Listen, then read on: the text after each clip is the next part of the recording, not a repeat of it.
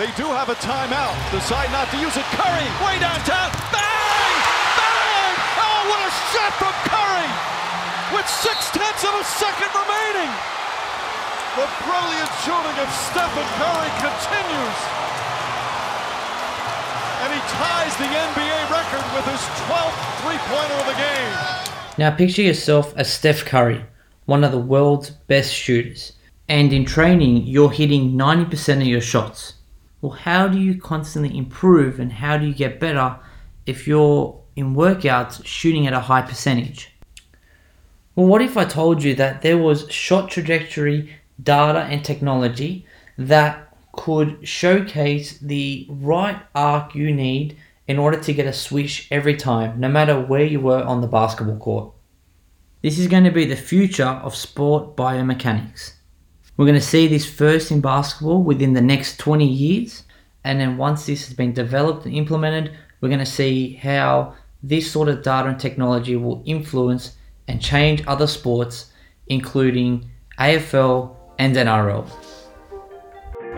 Welcome to Behind the Point podcast. I'm your host, Vangeli from VK Analytics. This is your one-stop podcast for sports analytics with an Aussie twist. Welcome to today's show, guys. We're going to be talking about the future of basketball training, the future of biomechanics, and the future of kind of where this is going to lead in sport. We're in an era where technology is having an ever-changing impact on the sporting world. We've gone from basic numbers to shot data location to heat maps to player tracking, player location data, max speeds. Being able to measure all these type of performances through data itself. Even more now, we have a lot of great data scientists out there that are creating expectancy models where you can use the data available to create an expected outcome for a particular play, for a particular sport, for a particular result even. So we're in a great time, we're in a great era of technology. It's only going to get better in the decades to come, and we're going to see sports using technology and analytics to change their game. It's going to be changed for the better. Now currently, Steph Curry is one of the world's best shooters and he will be forever. He's on 28.3 points per game after 12 games, shooting at 45% from 3 and 50% from the field. So Steph Curry's trainer, Brandon Payne, revealed they have made new adjustments to Curry's training. He quotes, "Making shots in workouts is no longer good enough. We've established he's going to make a lot of shots in workouts. He consistently does that. So for us, we utilize technology to be even more precise. Each time Curry hoisted a shot, the shot tracking technology tracked the ball's movement, the ball's arc, and how deep the ball went into the rim. If the ball failed to drop through the middle of the rim, Curry and Payne simply counted that attempt as a missed shot. Curry and Payne also kept the same standard when he took shots on the move, an approach he took to emulate shooting against a swarming defender." So first of all, wow. A swish every time. It's crazy to think that that's the mindset of the greatest players to play the game. Alternatively, even a shot off the backboard or hitting the rim doesn't count. And it's just showcasing the next step of athletic performance. There are no hot zones in the mid-range anymore. It's just the 3-point and the paint. That has changed by analytics. Let me give you an example. If you were to shoot 100 shots in a game at 45% shooting for 2-point shots, you would score 90 points. Now, if you were to shoot 83-point shots at 40% shooting, you would score 96 points.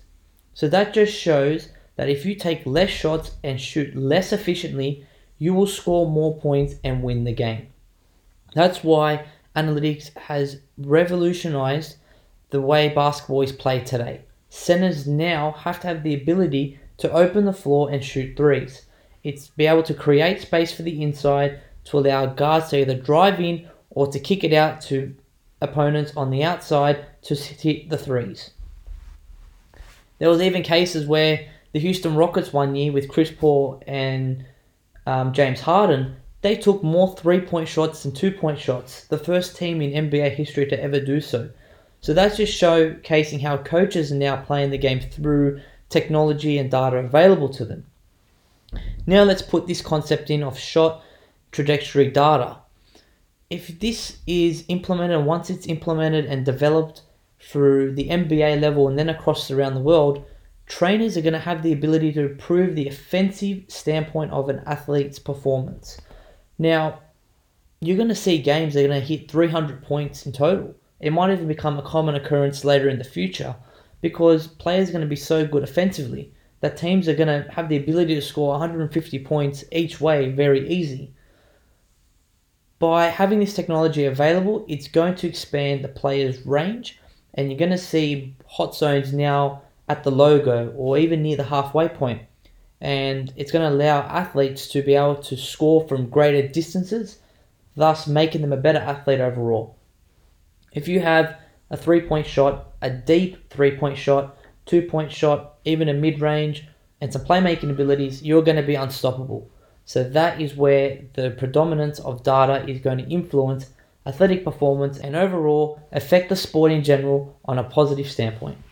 For AFL, shot trajectory data would be useful for kicking a goal at any point on the field, whether it's inside the 50 or outside the 50.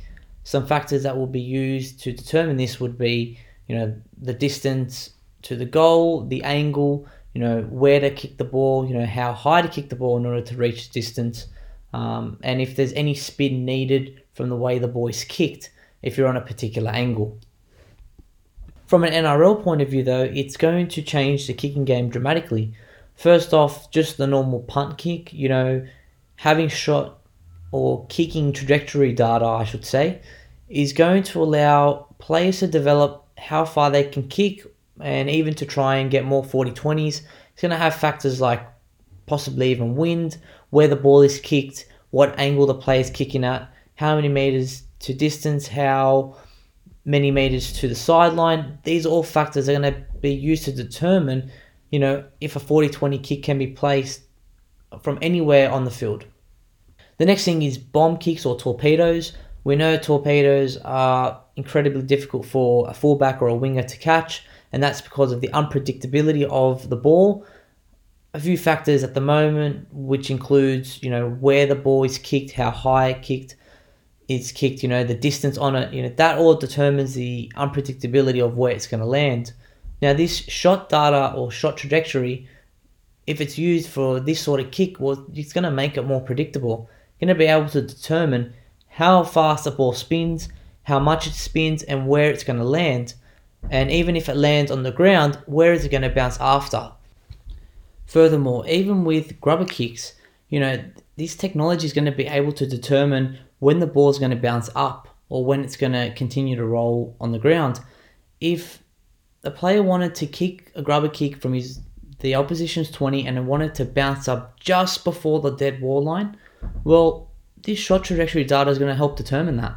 So as you can see, that's going to ultimately improve a player's kicking game with just those 3 or 4 aspects. So just from that, the player's kicking ability is going to drastically change through a number of those unique factors with the technology used in basketball shot trajectory data. So finally, field goals and conversion kicks are also going to have an effect with shot trajectory data.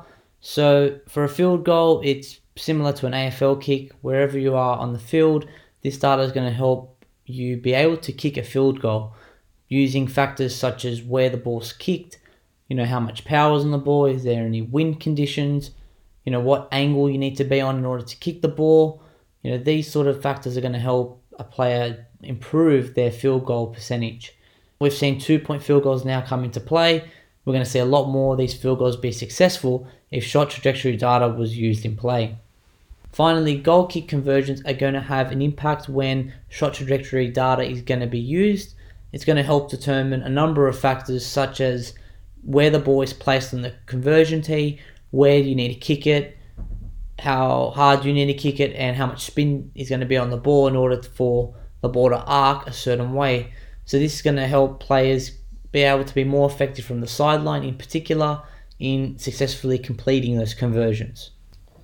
So overall, in my opinion, That's how biomechanics will change basketball in the future, and through using that as a stepping stone, other sports will follow on, and within the next 2, 3, 4, even 5 decades, we're going to see NRL and AFL develop through analytics and through these sort of advancements in technology. Well, that's all for today, guys. If you enjoy this podcast or have any comments about it, feel free to converse with me on Twitter at VK Analytics.